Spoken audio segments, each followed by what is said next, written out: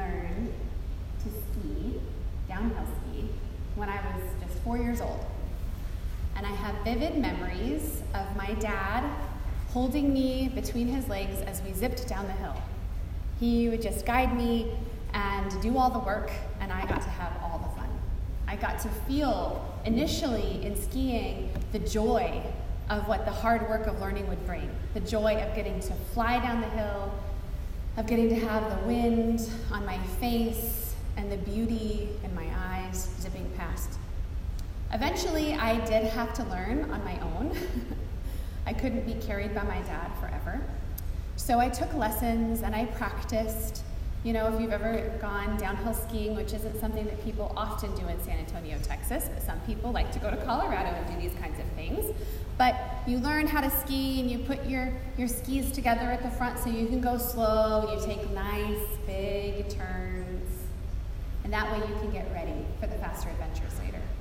But one afternoon when I was really little, I was skiing at White Pass, which is a beautiful ski place right in the shadow of Mount Rainier in the Pacific Northwest.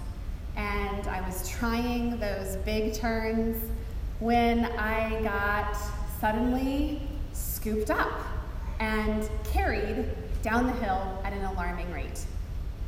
A man who was skiing down zigged when I zagged, and rather than run over me, he picked me up and carried me all the way down to the lodge. If he had not had the presence of mind to pick me up on that slope, I would have been, who knows what would have happened, severely injured at the least. This was in the 80s. We didn't barely wear seatbelts, let alone wearing helmets when you're skiing, which you should wear helmets when you're skiing if you do. I could have easily been killed. His quick thinking saved my life and terrified me.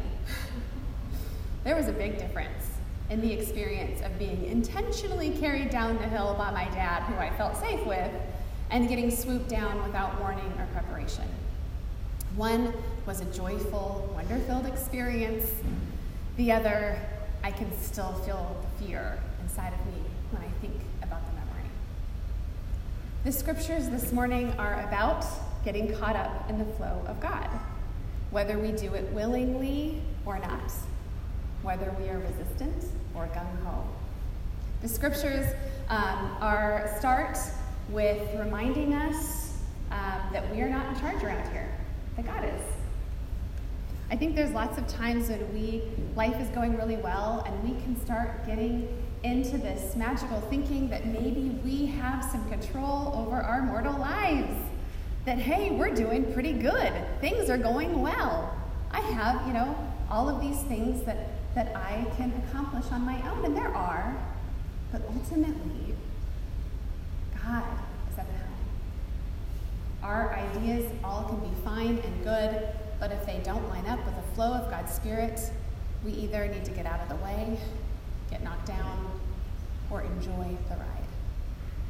Our Isaiah passage breaks down the particulars of what it means to be in the community of God's incredible love. We often hear these scriptures at different times of the years, the beauty of God's justice, service to others, living in a way that brings equality and humanity to everyone, actively working to change the world in a way that reflects God's grace. The Hebrews passage sounds super scary. There's a lot of sort of scary language in that one too, but it basically reminds us of this, of our place compared to God's place, that we are not the authors and perfecters of our lives or our faith. We are not the sustainers of the universe, and yet we are embraced by the one who is. Our gospel brings these themes together in a poignant story of the work of God as it collides with the expectations, rules, and plans of the people. In the healing of the bent-over woman, Jesus violated Sabbath commandments. Not only that, but he touched a woman who was ritually unclean and who had been so for 18 years. It says she was, tormented by a demon in this. This is not something to trifle with. In short, he broke all kinds of rules. official rules of the church and unofficial rules of people that you don't mess with in the religious community. We typically read the story as a healing passage, and it is. But it's a healing from more than just what held that woman captive that day. It's also a passage that scoops up whoever has been plodding along and playing by the rules and thinking that that is what is going to get us to God's grace, and takes us on a ride. What Jesus did was a very big deal. What Jesus did set that woman free and set us free for generations to see and know that when we are in the flow of God's Spirit is when we are seeing God's healing happening in real time and God's love elevated over anything else. What those people had assumed was not wrong that day in that faith community. They assumed that God wanted piety over people. That's what they were working with, right? They assumed that God wanted rules over revolution. They assumed that God wanted human obedience over healing. And what they thought that God wanted with their small superstitions was in fact broken completely open by Jesus' healing. She'd been sick for so long. Everyone knew it. It opened an incredible door. It's so easy in this scripture, like many others, for us to judge it, so far after the fact, over 2,000 years. We like to judge the religious authority about what they did. We like to think that we would be the ones celebrating what happened that day, that we would be the ones saying, yes, this is not the right time. If you want to get healed, come on another day of the week. We would not be those people. And yet, so often we get trapped in our thinking of the way things should go. Jesus wants to set us free. The call of the flow of the Spirit of God is adventure. It's prioritizing the healing of people in our community. It's about recognizing that even if we like the rules and the rules aren't bad, even if we like tradition and the tradition isn't bad, we can never let those things get in the way of the healing power of Jesus.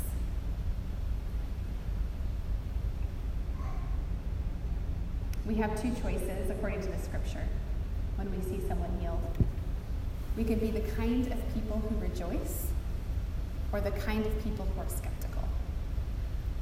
And that is true not only for other people's healings, but our own. I know so many good Christians who have deep, deep brokenness and hurt, and who would prefer to continue on that road rather than embracing the destabilizing power of the love and healing of God. We get so accustomed to our view. That woman's view for 18 years had been bent over, looking at the navels of others, pushed out. It completely transformed everything for her that day. And so many good Christians, good Lutherans, would rather just hold the line than embrace the adventure of God's healing. But people of God,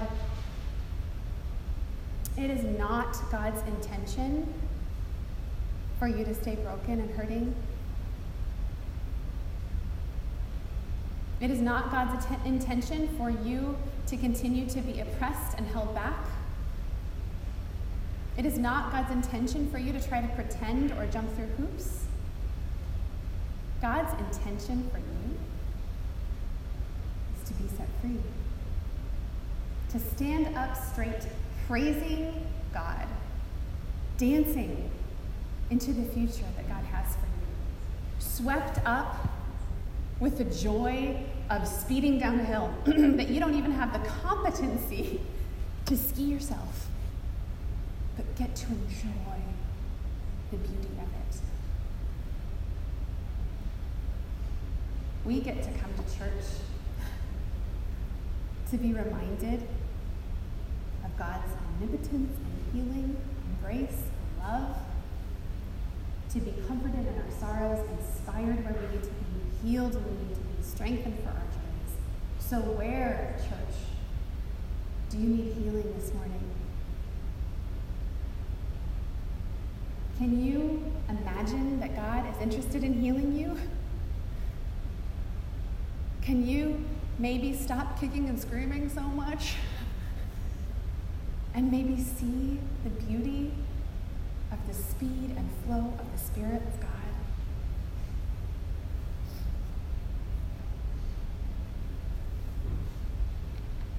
My prayer for us this morning is that we are swept away by God's incredible grace and resurrecting love, and that we can enjoy every minute of it. Amen. Let's stand and sing God is Here. This is one of those hymns